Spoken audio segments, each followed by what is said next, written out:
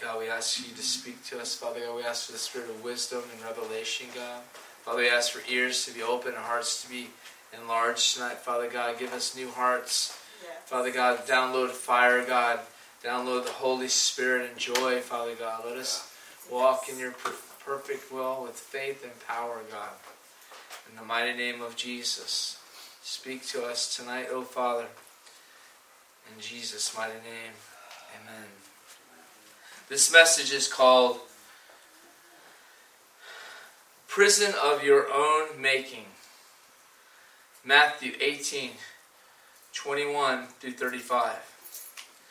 Then came Peter and said, Lord, how often shall my brother sin against me, and I forgive him? Till 7 times? Jesus was talking to him about the 7 times thing and about the righteous man and all those different things. And Jesus said unto him, I say not unto thee until 7 times, but until 70 times 7. So what is he saying? Obviously, every single time, no matter how many times, it doesn't matter. Jesus, when we came into the kingdom and we received the cross in Jesus, we gave up all of our rights when we did that. And with that, we get everything in return, life and eternal life. So we have to guard our heart. The Bible says, out of our heart flows issues of life. So then Jesus said unto him, I say unto thee, until 7 times, but until 70 times 7. Therefore, is the kingdom of God like this, or like a certain king? So he's talking about, the kingdom of God. So who knows? We know that that God, the Father, is the king. But he's making a parable here to a certain king, which would take account of his servants. And when he had begun to reckon, one was brought unto him, kind of like Judgment Day, right? Kind of a little bit. Which owed him 10,000. And now when we go to Judgment Day and we bring him, we owe him our life. And he's going to take account of how we are and what we've done and with what he's given us and how we've walked the walk and different things. And he says, for much as he had not to pay, his Lord commanded him and to be sold, and his wife and children, and all that he had, and the payment to be made. The servant therefore fell down and worshipped him, saying, Lord, have patience with me, and I'll pay thee all. Then the Lord of that servant was moved with compassion, and loosed him, and forgave him all his debt. Who did that for us? Jesus. We didn't do nothing for it. He did it for us.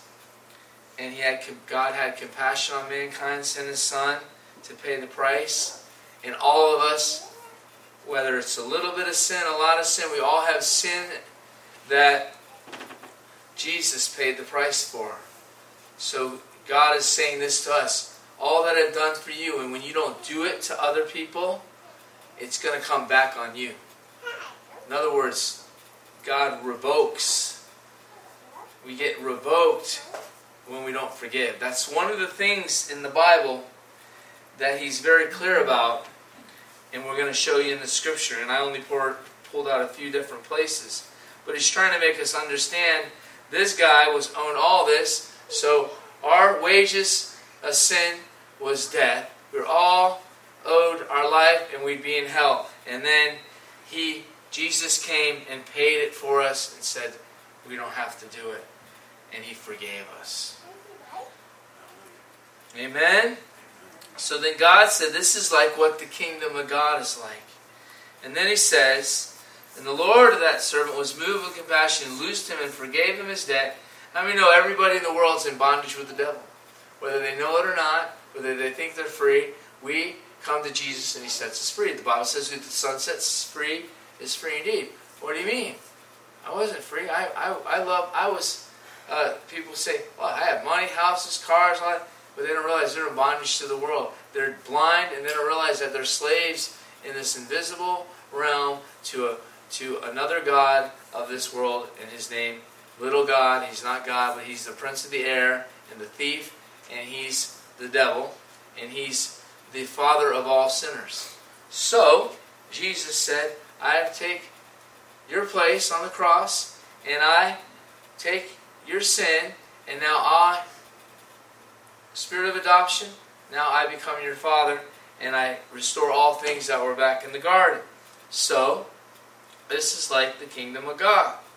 And then He says, we don't care what the world does. The world, and before Jesus even, was an eye for an eye. Remember? Even in the Old Testament. If someone murdered, you would kill them. If someone did this, now Jesus said, I've come and died on the cross, now to give you life, and life more abundantly. So now, someone hits you on the cheek, what do? You don't hit them on the cheek. You turn the other cheek. And, I'd say like this. I wouldn't turn the other cheek and hit me right here. He'd hit me one side, and I'd turn the other cheek and run. Because if you can't hit him back, you might as well run.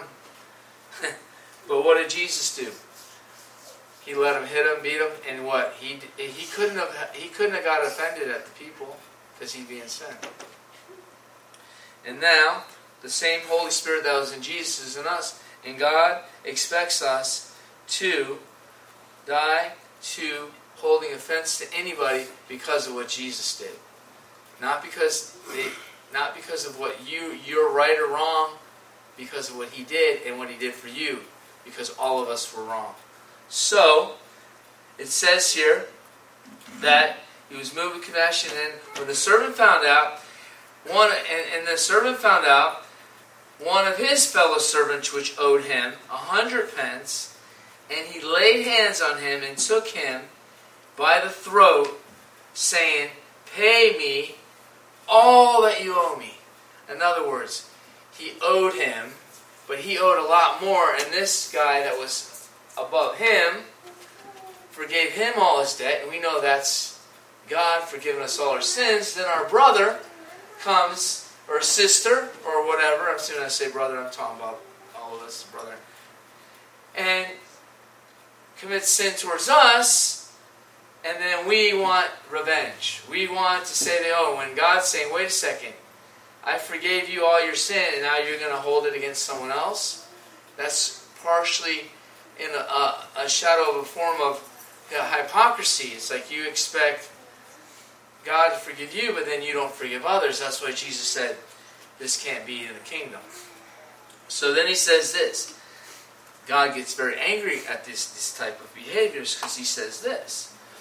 He says, the guy grabs him by the throat, and he says, he would not, as he went and cast him in. And so he says, and the fellow servant fell on his feet and saying, have patience with me and I'll pay thee.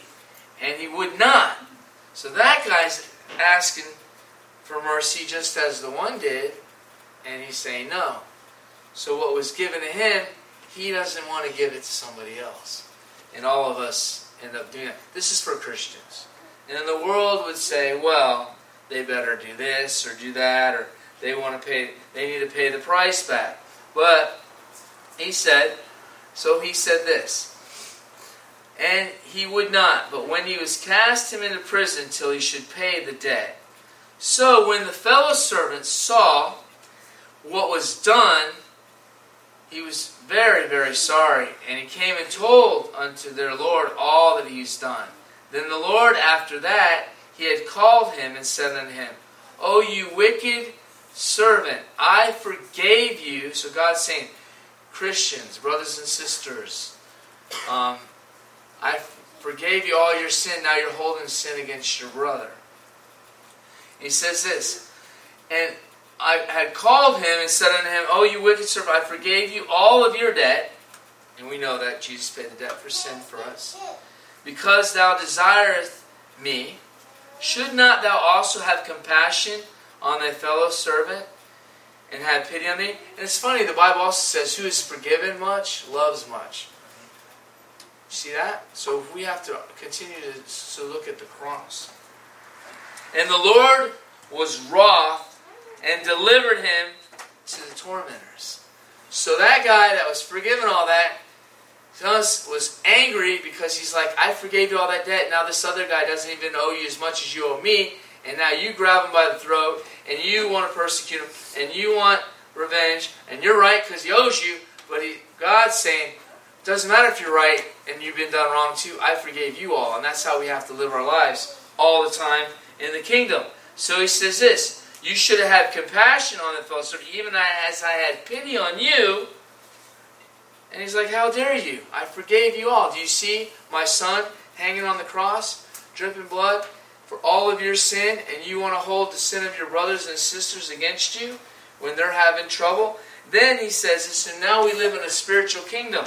Then God was showing me this as this parable comes to life. He's like, and the Lord was wroth and delivered him to the torment. So what ends up happening when we're unforgiveness? God delivers us over to the devil and he torments us in condemnation, right? And all the time we can't love or do anything because now we're handed over into darkness, because the Bible says if you hate your brother and all these things that you become light and blinded and you can't even see.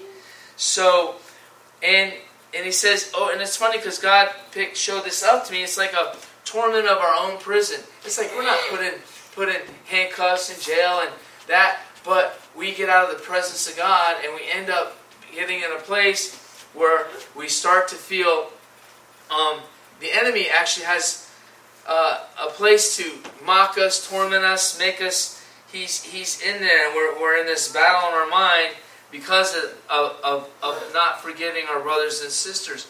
And that's why even people in the world know the power of forgiveness.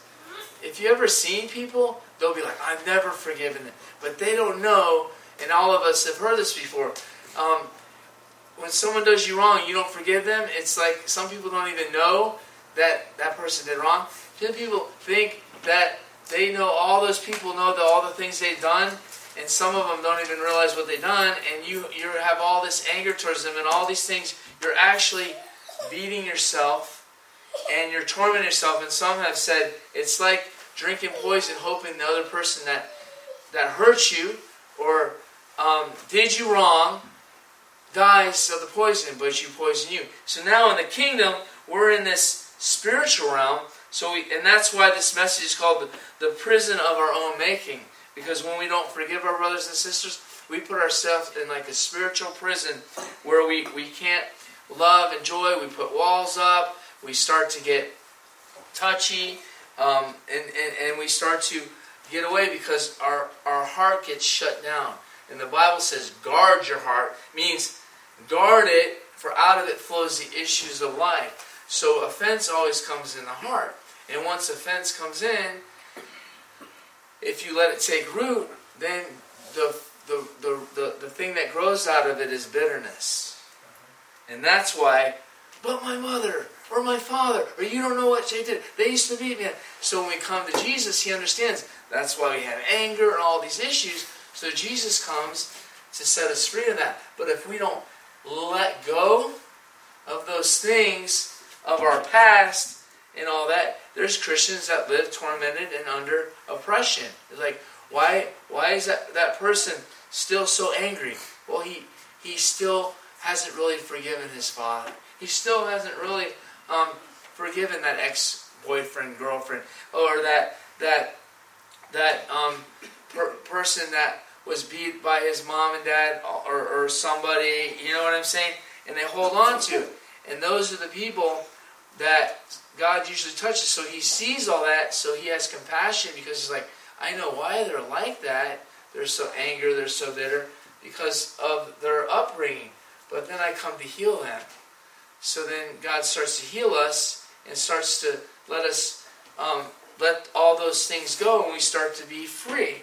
And then later we get free, then all of a sudden we start to say, well, I'm not going to forgive my brother. Do you know what she said to me? Or do you know what he did? No. So we start to make these lists. And when we have lists and different things, it means we're really not forgetting. But then we lie to ourselves because we know that. And we say, oh, I forgive them. But when you really forgive, there has to be fruit. Because when you don't forgive somebody, what happens is you start to get, if it's somebody close to you, there's a separation that starts to happen. You can't rightfully love. You can't really walk hand in hand because you know that your heart's... And you know, when you're mad at somebody, you're like, oh, I don't want to see them today. Why? Because you haven't really... But if you forgive and you're like, oh, what was that?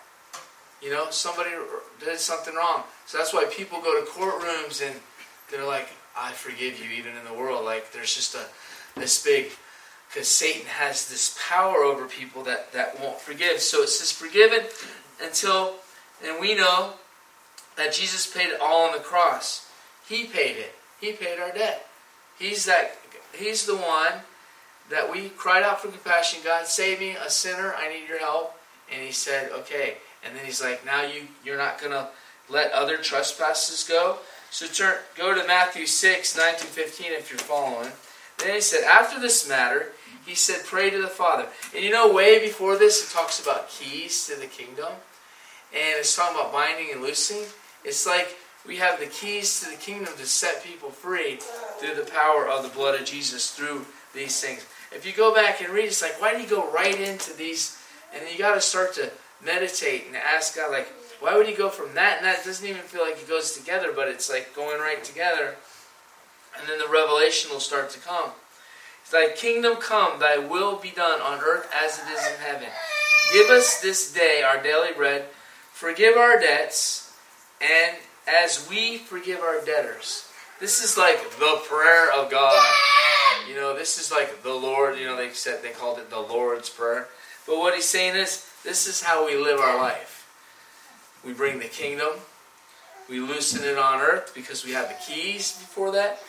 In the chapter, the whole chapter before that, and we forgive people our debt. We pray he forgives our debts as we forgive our debtors. Lead us not to temptation, but deliver us from evil. Thy kingdom, thine power. So what is he saying? People are gonna offend you. People are gonna do things, but you got to forgive them. Peter's like, what do you mean? How many times? I mean, all day long, God. I mean, like at least 5 times. It's got to be enough. And he's like, always. He's like, always. He said, lead us not to temptation, deliver us from evil, for thy kingdom and thy power and thy glory forever. For if you forgive men their trespasses, here it is very simply, if you do it, God, your heavenly Father also forgives you.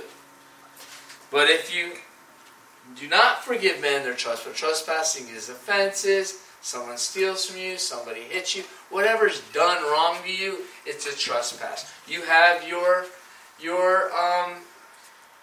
domain, what you call it, your boundaries or whatever, and someone crosses it, you have these things, they talk, they gossip about whatever, we have to forgive them. It doesn't matter what they did, because once you don't do that, then in God's eyes, you become just like that person that did that. So when you forgive them, then God deals with the situation. But when you don't, then there's no real justice, because the only time you can really get justice in the kingdom of God is when you forgive. Because when you want justice, you get justice all back from the cross. It's like you're separated from the cross again. Because he says this, for your heavenly Father also will forgive you. But if you forgive not men their trespasses, neither will your Father forgive yours. So it's almost like you have all the benefits of the cross and you cut it off because of unforgiveness. And then all of a sudden, when there's no blood and no cross, who comes? The devil. The devil's scared of the blood. The devil's scared of it's the power of the cross. It's the cross that took the authority back. It's the blood of Jesus. And what you do is you basically separate yourself from the protection of the blood and the cross, because now you're doing what Jesus let go. And it's like, you say, well, how? Well, he said, I'm going to do it first. They beat him. They spit on him. They plucked his beard out. They lied about him. And he didn't get offended. Can you imagine that? He said, I could call 10,000 angels right now, but I give myself up because I know what I'm doing. Gotta get some nails in it. So the fear of the Lord is the beginning of wisdom. Now let's go to Hebrews 12 and see what happens with when we don't walk in this. It says, have also compassed about a great cloud of witnesses. Go to verse 2. And unto Jesus, the author and finisher of our faith, who for the joy was set before him endured the cross, despising the shame, and is set down at the right hand of the throne of God. For consider him that endured such contradiction of sinners against himself, lest he be wearied and faint in your minds. Yea, have not you resisted unto blood, striving against sin? And you have forgotten the exhortation which speaketh unto you, unto the children. My son, thou despise not the chastening of the Lord, nor faint when they are rebuked of him. For whom the Lord loves, he chastens, and scourges every son whom he has received. If you endure the chastening, God deals with you as sons. But for what is a son of whom the Father chastens not? But if you are without chastisement, wherefore all are partakers, then are you bastards and not sons. Furthermore, we had fathers in our flesh which corrected us, and we gave them reverence. Shall not much rather we be in subjection to the Father of spirits and live? Subjection. For verily, verily, for a few days the chastening, after their own pleasure, but for our profit, that we might be partakers of his holiness. The chastening for this present seemeth to be joyous but grievous. Nevertheless, afterward yield the peaceful fruit of righteousness unto... So God's already on you to repent. But when you don't resist, when you resist him, you're resisting the chastening. And what happens is, you don't have the peaceable fruit of righteousness. There's always fruits of repentance. So, joy, peace, and the freedom knows you really repent in your heart. You can repent in your mind. Oh, I know I got to do that and do it, but you don't do it with your heart. It doesn't work. Do you see what I'm saying? It's like, oh, I know I got to do. Oh, God, forgive me. But you're like, you don't do it with your heart. You have to basically feel it.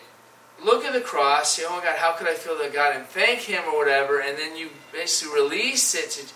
And then God heals your heart. And you release the person. You release the offense. You release the accusation. You release the thing. And then what happens is God, so you start to bear the fruits of Jesus. Joy, righteousness, peace in the Holy Ghost. And long-suffering. Because long-suffering is you are being done wrong and you're not getting offended with it. You're loving. So, God expects us to do that. And sometimes we get to the place where we believe that we have to continue to keep our eyes on, well, look what he did for me. My sins were so much. And I've done so wrong. So how can I hold someone else accountable to what they done wrong? And it doesn't matter. It doesn't even matter if it's murder. If someone killed someone in your family, if you don't forgive them and you're a Christian, you're going to suffer the same thing as the murderer, according to the Bible. Because God doesn't judge sin. Well, this is a little one and a big one. All of a sudden you become the sin of unforgiveness. It comes upon you. Then God does not forgive you your trespasses. It's very simple.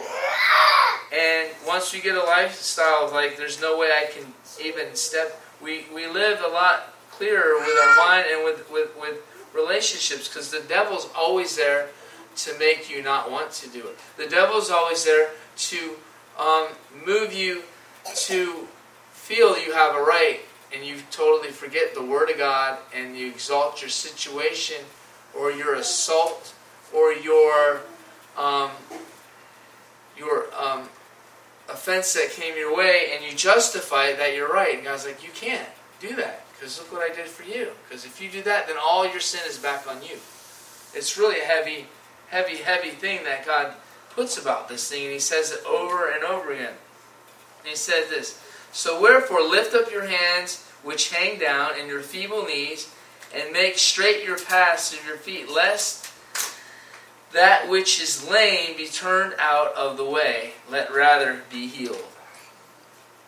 Follow peace with all men and holiness, without which no man shall see the Lord. Looking diligently, lest any man fall from the grace of God. So right there blows once saved, always saved. Because how can you fall from the grace of God and then say that you can't do something that you can get out of the presence of God? Like, people think because they said a prayer and they pick the right religion that they have a ticket to do whatever they want, and that's how they live, and that's why they never have peaceful fruit of righteousness. So what ends up happening? Even Christians that do get saved, and they never present all the fruits of righteousness that are in Galatians. So here we go. Right here. Looking diligently, lest any man fall from grace, lest any root of bitterness springing up trouble you, and whereby many be defiled. Lest there be in a fornicator, profane person as Esau, who for one morsel of meat sold his birthright. For you know how that afterward he would have inherited the blessing, he was rejected, for he found no place of repentance. And then we just see above this, there's peaceable fruit of repentance. Though he sought it carefully with tears. He didn't repent, but he thought he did. Because he cried about it. He was sad about what he did. But it wasn't repentance. True repentance means no matter what, you're not going to do it. When God sees you're established to do that, then He takes it leaves you. Because it's like, it isn't a posture on the ground. Repentance doesn't mean you have to do it on your knees. You have to do it in your heart. You can do it standing on your head. You don't even have to talk to anybody. You let it out of your heart. You have the key, because right above all this, it says, and I give you the keys to the kingdom. Whatsoever you bind on earth shall be on, whatsoever you loose on earth shall be loosed in heaven. So you loosen yourself right out of that prison that you put yourself in the heavenlies, because it's a spiritual battle. And the Bible says that that if we exalt anything we exalt above the Word of God, and it talks about God resists the proud and gives grace to the humble. So what ends up happening when we do not forgive people, it's a form of pride. We think we're right and we are justified, and none of us never can be justified. It doesn't even matter if someone stabs you. God says, you're not giving them a license to say that what they did was right. You're releasing them to God so He can deal with it. And He doesn't have to deal with you. That's how we have to live. Every minute of the day, doesn't matter, somebody cuts you off, then all of a sudden, we do not have any foundation to build upon, and there's no ground for bitter root to grow out of, because your heart will be growing the peaceable fruit of righteousness. It won't be growing the weeds and all the things that come out of our heart. Why does our heart get always messed up? Because we allow all the things in there and we water them. We meditate on them, which is watering your heart. Because you think here, the Bible, we go, mind, body, and soul. They're all connected. So, here is not the only thing. If it doesn't come here, it doesn't come out. You release in your heart. Salvation comes in your heart. You have to think about it, know it in your heart, but Jesus comes into your heart and saves you. That means that's the part of the part of the body. And if you ever go back and do that, listen to some of those messages about the soul, the mind, the body. I don't know which ones were like way, but they were really deep into that. So the heart is the ground of everything. We love God with all our heart, all our mind, all that is within us. So the mind has to know what it's doing. So the mind dictates the heart, but the heart is the emotions. So you can know to do right, and your heart doesn't really do it, but you're thinking you're doing because you're doing it in your mind, but you're not doing it with your heart. So you're like, no, I did. I really. You say it, you think it, and you let it go here, but you don't let it go here. And you're like, how do I let it go there? You have to really let it go here and really let it go, because God can only take it. And you give it to Jesus. It's really, And when you start to live like that, you don't get it. It's like you'll get mad, but all of a sudden you'll forget about it. You stop remembering when you really repent in your heart. You don't remember. Something has to remind you. Like if something happened to you, or this, or bad things happen to you, and what will remind you is colors. Something happened to me when I was younger, and whenever I smelt that cologne, it reminded me of that time. Because my senses but my heart didn't. Because if my heart was dictating that, it would make my mind go crazy and it'd be tormented. Because your mind dictates, your heart dictates your freedom in your mind. Because the battlefield's here. So if your heart condemns you, then the devil gets in here and talks you through your senses, and you know that you're wrong because your heart's condemned you. So then the Bible says God is greater than your heart. So you release it to Him, and He sets you free.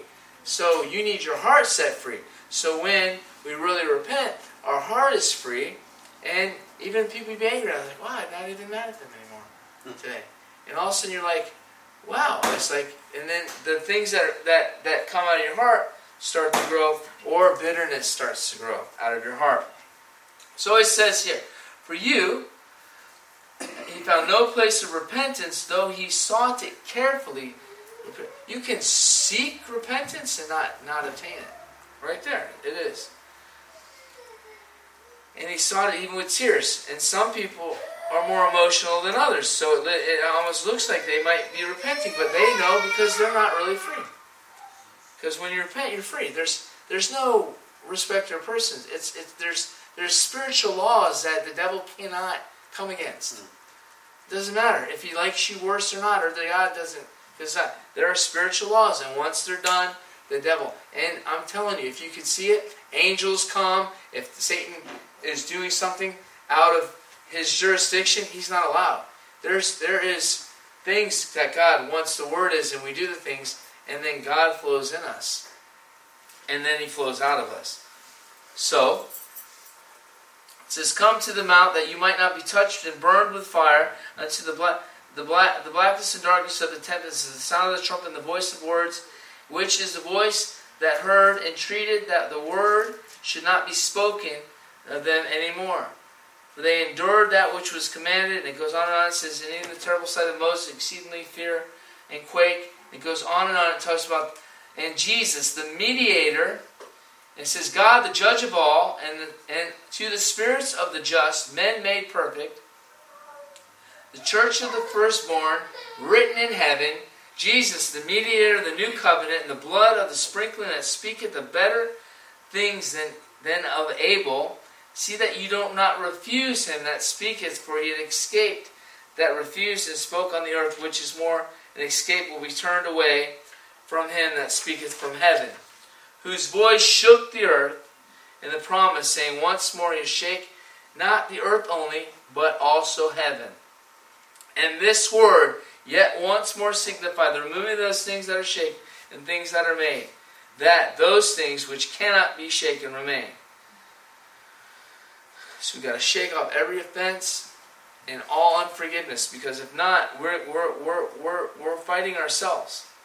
"Wherefore, receiving the kingdom that cannot be moved, therefore have the grace wherefore we may serve God acceptably with reverence and godly fear. For our God is a consuming fire." Unforgiveness is offense that's never dealt with. Because offense, like unforgiveness, well, what do you do? They did this to my mom, my family. She did this. And it's meditated here and planted here. Because that's why God writes the word on our heart. But what do? We continuously read it. And we hear it. But He's the one writing it on His heart. So the spiritual unseen thing here is happening here in our heart, but it comes through the filter of our mind. So, how do we guard our heart? Is guard our mind, gird the loins of our mind, fight and resist things that could come in, and guard our heart, that nothing comes in, and we guard it through our mind. We don't meditate. That's why the Bible says, meditate on everything that's good, everything lovely, good, and pure. Think on those things. Think on things above. And what's on the earth? Evil, darkness, hate, envy, strife. We don't think on those things. We have to think on the things in heaven. Peace, joy, righteousness in the Holy Ghost. So, Satan makes people think they forgive because they acknowledge that they are hurt or they feel they've been done wrong. But there is always a fruit and freedom in forgiveness, not fear and anger. We lose our rights at the cross. We all have. Jesus said, I paid the debt. Now you become a bondservant of Christ. So we don't have any rights anymore. And right here,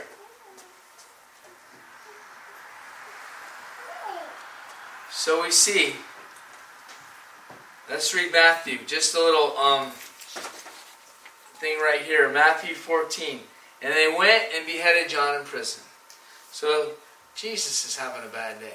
His number one prophet that was preparing the way, it says, and they put his head in the charger, and they brought it to his mother. And his disciples came and took the body and buried it, and then they told Jesus. So Jesus, when Jesus heard it, Jesus departed. So he just wanted to be alone. And he probably wanted to pray to the Father. Oh my gosh. He's like, I didn't realize that was going to happen or whatever. He didn't know. They had to tell him. And he went to be by himself. And they followed him on foot, all of the cities. And when the people had heard of, they all started following. And Jesus went forth, and they saw a great multitude, and moved with compassion toward them. He healed their sick. And when it was evening, his disciples came to him, saying, This is a desert place, and the time is now past, and the multitude is away. And so it goes there, and he's talking about, he's preaching to them, and they don't eat. So Jesus feeds them. So it goes on and on. I'm getting to this about looking at the attitude of the disciples, how they could have got, if you want to know where I'm going now, how they could easily got offended all the time with Jesus, and they never did. And they didn't even have the Holy Spirit. And when Jesus even one time called Peter Satan, he should be really angry with him. But watch this, what God showed me with this one when Peter didn't do it. He said, and that's why Peter was able to endure a lot of things. And it says, so he commanded the multitude to sit down and all that. And we know the miracle he did with the 5,000. And straightway he constrained his disciples to go into the ship. Then he tells them, now go into the ship. He just did this amazing miracle with the loaves and fishes and fed all the people. Then he went into the ship to go before him on the other side, and they sent the multitude away. And when he had sent the multitude away, he went to the mountain apart to pray. And the evening was come, and he was there alone. But the ship now was in the midst. I think Jesus in the midst of a storm in the sea, being tossed with waves, for the wind was contrary. And in the fourth watch of the night, Jesus went unto them, walking on the sea. Now, they're there. He sets them into a storm. And it's funny. I believe he set the whole thing up. God set up for the disciples. And he's like, all right, he goes away. He just does this great miracle to show like how miraculous God is. Sometimes we don't remember all the time what God's done on the cross, what he's done for us. And all these things come. And he's like, he just did this miracle. They had 2 fishes and 5 loaves. Right? What was it? 5 loaves and 2 loaves. And he fed 5,000 people, whatever, in groups of 50, and had 12 baskets left over. Or if that was the 4,000 one, it doesn't matter. He did this big miracle. So he's like showing them the miracle and the power right in their face. Then he sends them in a storm. And he goes the other way. And then here's the storm. And they're all on the boat. Now, look at this. And he went and he sent to the multitude away. And he went up into the mountain to pray. And in the evening came in the storm. And the tossed with the waves. For the wind was contrary. And in the fourth watch of the night, Jesus went unto them, walking on the water, walking on the sea.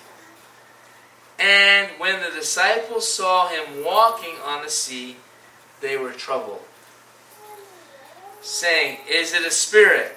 And they cried out for fear. And straightway Jesus spoke unto them, saying, be of good cheer. So he's like, be happy. They're in a storm. He's like, be happy. Like, they're in a storm and he's expecting them to be happy. And they're not. They're afraid and he's not happy about that. Then Jesus isn't happy that they're not happy because he's there. He's like, why aren't you happy? You just saw me feed the 5,000. Why would you be afraid when you know that I'm here and I said it's me? But now you're still afraid. So he could easily get offended with them, but he didn't get offended. He had righteous anger and he started to correct them. And what he always does. And so look what he does. He's like, be of good cheer. It's me. Who cares if there's a storm? I'm here. Who cares? And that's what God, like, with kind of like your dream you had with that. It's like, who cares? I'm right here. And he's like, don't you see me? I'm right here, and you're still in fear. And he says, so the disciples saw him walking on the sea, and they were troubled, saying, this is the Spirit. And they cried out for fear. And straightway Jesus spoke unto them, saying, be of good cheer. It is I. Be not afraid. Then Peter answered him and said, Lord, if it be thou, like he said, all right, you say it's you, but if it's really you, bid me to come on the water. If it's you, let me walk on the water too. Because he just saw the miracles. And he's like, if he can walk on the water, why can't I? You know, we were the ones handing out the bread, and they were multiplying right in our face. So he's like, okay, bid me to come. Walk on the water. And he said, come. And when Peter was come down out of the ship, he walked on the water to go to Jesus. Dude, the guy was walking on the water. I mean, is that, you understand that? Like, on the ocean, he wasn't sinking, he walked out of the boat, and he's walking on the water with Jesus. And God showed me too, like, walking on the water is like walking in faith, is walking in the Spirit. The Spirit has no earthly form to weigh you down. When you're walking in the Spirit totally, you don't have nothing holding you down. You have nothing holding you back. And you're it's like you're floating on. And so Jesus and Peter's walking on the water, and he said, and he's walking on, and he said, come. And Peter, and was down out of the ship, and when he saw the wind, so now what did he do? He got his eyes on Jesus now, and he started looking at the wind, and the loud whew, and all the noise, and of course we got the revelation about all of them in the boat saying stuff about him, probably like, look at him, what is he doing? That's crazy, how's he doing that? Whatever. Peter was come down out of the ship, he walked on the water to go to Jesus, and he saw, and then when he heard all that, he was afraid. Faith, 100%, is being afraid, just like that. And he began to sing. And he cried, saying, Lord, save me. And immediately Jesus stretched forth his hand, and he caught him. And he said unto him, O thou of little faith, where did thou doubt? And when they were coming to the ship, the wind ceased. So, God had me stop there, and it was like, he said, look at it again. Like, so here's Jesus. Now Peter walked on water. You know how much faith that would take to walk on water? Now, he just walks on water, and then Jesus says he has little faith. The rest of the guys didn't even get out of the boat. This guy, Peter, would have every reason to be offended at you. Look what I just did. I just walked on water, Jesus. You're telling me I have no faith? He could get offended, say he's always hard on me. He's always this. No, he didn't. Peter didn't do that. What did Peter do? He knew it was Jesus, and he listened to him. Can you imagine? You walk on water a little bit, and then he yells at you that you have no faith. You know how much faith it would take to walk on? Any of you go and walk on water right now. But if Jesus is right there, he says you can walk on water. And he said that, in other words, you can do anything. He said you can move a mountain with just a measure of faith. He didn't say you need buckets, loads of faith to do certain things. A measure of faith. And he continues to say, yea, of little faith. Be not afraid. So he's saying, right there, So, Peter could be like, that's it. This guy, I walked on water and I have little faith. These guys don't even, what do they have? No faith? And get all angry and go, storm off and hold this record of wrong? No, he didn't. He was like, well, whatever. And he was like, so cool. So, and immediately Jesus stretched over his hand and caught him, and then he said that, then he went into the ship, and the wind ceased, and then they were in the ship, and they worshipped him. They didn't get angry, they didn't get offended, they worshipped him, saying, of this truth, thou art the Son of God. They kept their perspective right. And when they were gone over, they came into the land, and this place had knowledge of him around the country, and then Jesus started doing all the miracles and all that. What if he got offended? What if Peter got offended when basically, what if Peter got offended with, somebody get the, bring me a Bible real quick. Chapter 13. 2 Corinthians chapter 13. I was like, she's already there. I didn't even say it. Like, oh my gosh. Anyway, I was supposed to have that on there because how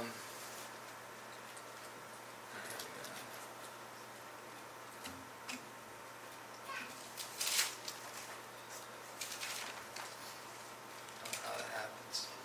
All right.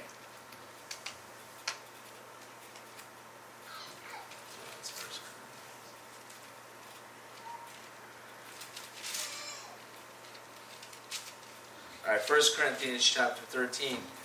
So, this is how we stay from offenses. Right here, go all the way down to verse 4.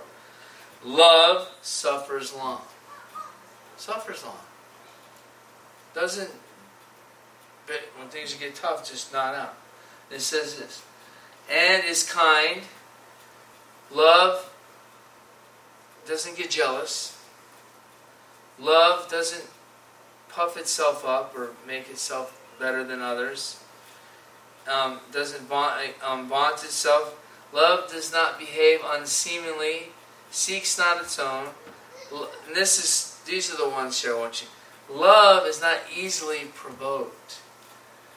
Thinks no evil. So that's the key of not walking in offense, is walking in love. Right? Pretty simple. And then there's no way to walk in love if we're not walking in the Spirit. So it always goes together. The walking in the flesh ends up doing the other thing, and everything goes with that. So the key is to stay walking in the Spirit. Love seeks not its own, is not easily provoked, thinks no evil, rejoices not in iniquity. What would that mean? Someone that you're offended with, they mess up or they're in trouble, you're like, yeah, that's that spitefulness. You're hoping they fall or they mess up or they lose, and that's what ends up happening when you don't forgive somebody. You want them to get in a car crash. You're like, I hope they lose their job.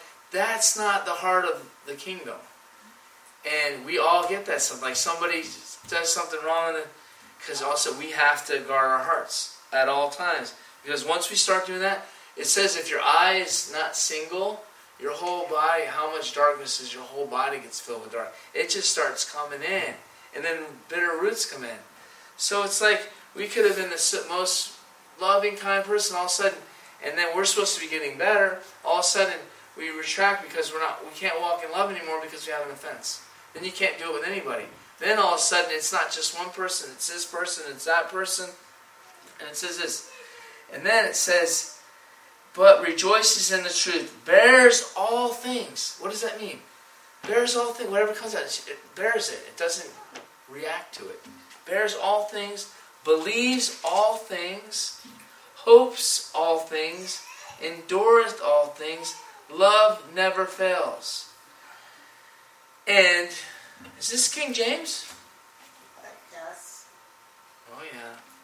But I know there's one, or did I skip it? This is one of the major ones in that. Did I pass it by? It's the one that I'm used to reading, and the number one thing about love never takes record of wrong. Is it not in here? Did I miss it? As though it never existed. Yeah, it's funny because I thought that was in because in one of these Bibles, and I thought it was the King James. I don't read any other Bible, but love takes no record of wrong, right? Maybe it's the New King James or something. You see it in there? You guys got a Bible?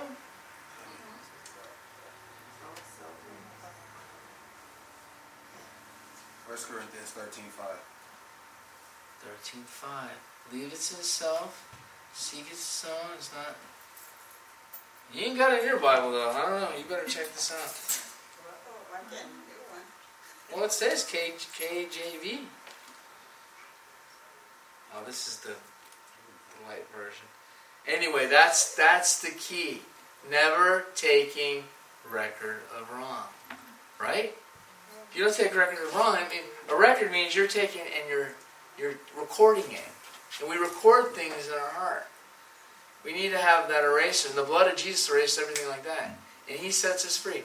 So when we don't forgive, and I'm done, and our brothers and whatever, we end up getting tormented. And what ends up happening is we're in as much sin as the person that sinned against us in the kingdom. But we have this thing that says, well, you know, I have a right. I was done wrong. But we never repay evil for evil either. There's a bunch of scriptures, but I knew it was a weekday night. And I just wanted to get the point across to remind us to get every offense out of our heart. I'm going to open the altar for us to ask God. So maybe you have somebody did you wrong in your childhood. Your kids did you wrong. Your parents did you wrong. Maybe somebody, we're going to ask God to pull out every root of bitterness, every seed of offense that we've taken record. And the funny thing is, it's not funny at all, but what usually happens is because we're not stirred up in that area right then, we think we've forgotten everything. But the minute something happens with that same person, if you pull out the whole laundry list from the last year, like people do that in marriages, well, 2 years ago we were on that trip, and you remember you didn't show up, or you didn't get me flowers on this day, and know what that is? Those are records of wrong. And when you can remember that, see, I don't remember things. He was like, remember it? I was like, no. It's like it's hard for me to try to even remember anything anyone's done wrong to me, and that's the way we need to live. I can't even, and you know what? It's done a lot. I mean, people do things wrong to each other all the time. But when you don't go to bed on that or even think about it, right away it's going to hit you, and you have a chance to react. You can take it home, water it, and take it, and it'll kill you in the kingdom. Because you get out, it's like you're saved, but you're not living the benefits of the salvation anymore. Because now you're in a tormenting place with Satan, because you're choosing not to forgive someone when God's forgiven us all of our debt and all of our sin. It's pretty simple, right? But sometimes the enemy is so strategic in how he does it. He sets things up for a while, he reminds, and all of a sudden he gets us. And all of a sudden, someone that we even walked with or been in a relationship with, and people even have that with boyfriends, girlfriends, all of a sudden they end up hating someone that they said they loved. How can you hate someone that you loved?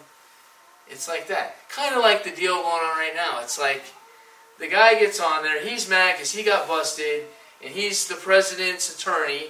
So basically, this guy's mad because he's not backing him up or whatever, but he did all these other things that really had nothing to do with that. So he's saying that. Now all of a sudden, the president, the one that he worked for, basically is this horrible, lawless person, and then you're like, well, but why'd you work for him for 10 years if he's so bad?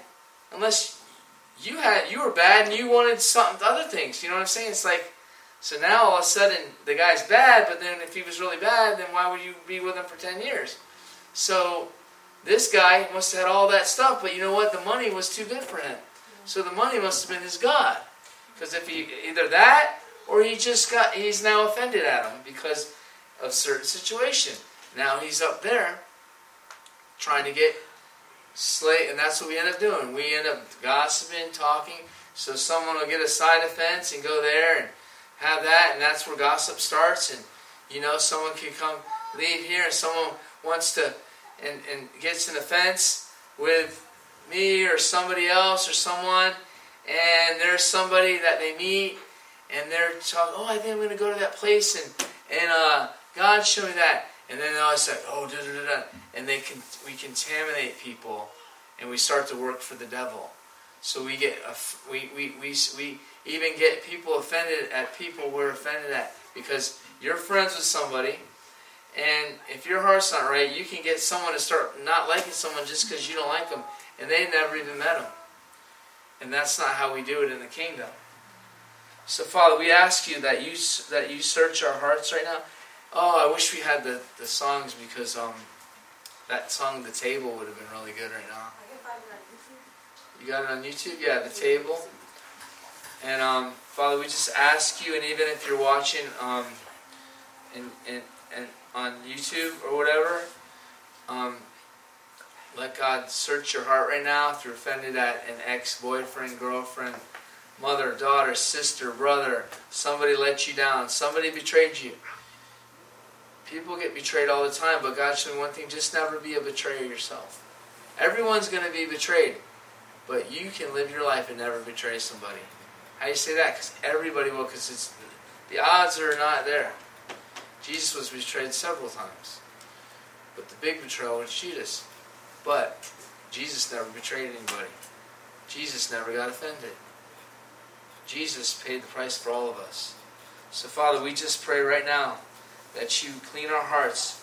And we say this, just let's pray right now. Father, in the mighty name of Jesus, I forgive every single person from my past and in my future that will do me wrong, that has done me wrong, that has trespassed against me. Father, I ask you to clean my heart, to clean my mind, to wash me clean. I release every single person that I know or believe that has done me wrong. I give up my rights to be right. I give up all the anger, the bitterness, the resentment, all the things that would spoil and make me bitter in my heart. I ask you, Father, to forgive me for holding others accountable for their mistakes, for their sin, when you have forgiven me for so much. Right now, I thank you for the cross. I thank you for the blood. And right now, I bind the spirit of unforgiveness and the root and the seeds of offense. I pluck them out by the blood in the name of Jesus. I renounce unforgiveness, hate, and the spirit of murder, jealousy, and all those spirits. In Jesus' mighty name, I am free. Right now, Satan, loose my heart, loose my mind, and I bless all those who have cursed me. In Jesus' name. And I, once and for all, I forgive myself for all of my shortcomings, for all of my mistakes, and I will not put condemnation upon myself. I ask you tonight, Father, give me sweet sleep. We push back darkness. We open up doors of light, doors of revelation, doors of truth, doors of mercy, doors of grace. And I thank you for the cross. And I forgive myself. In Jesus' name, amen.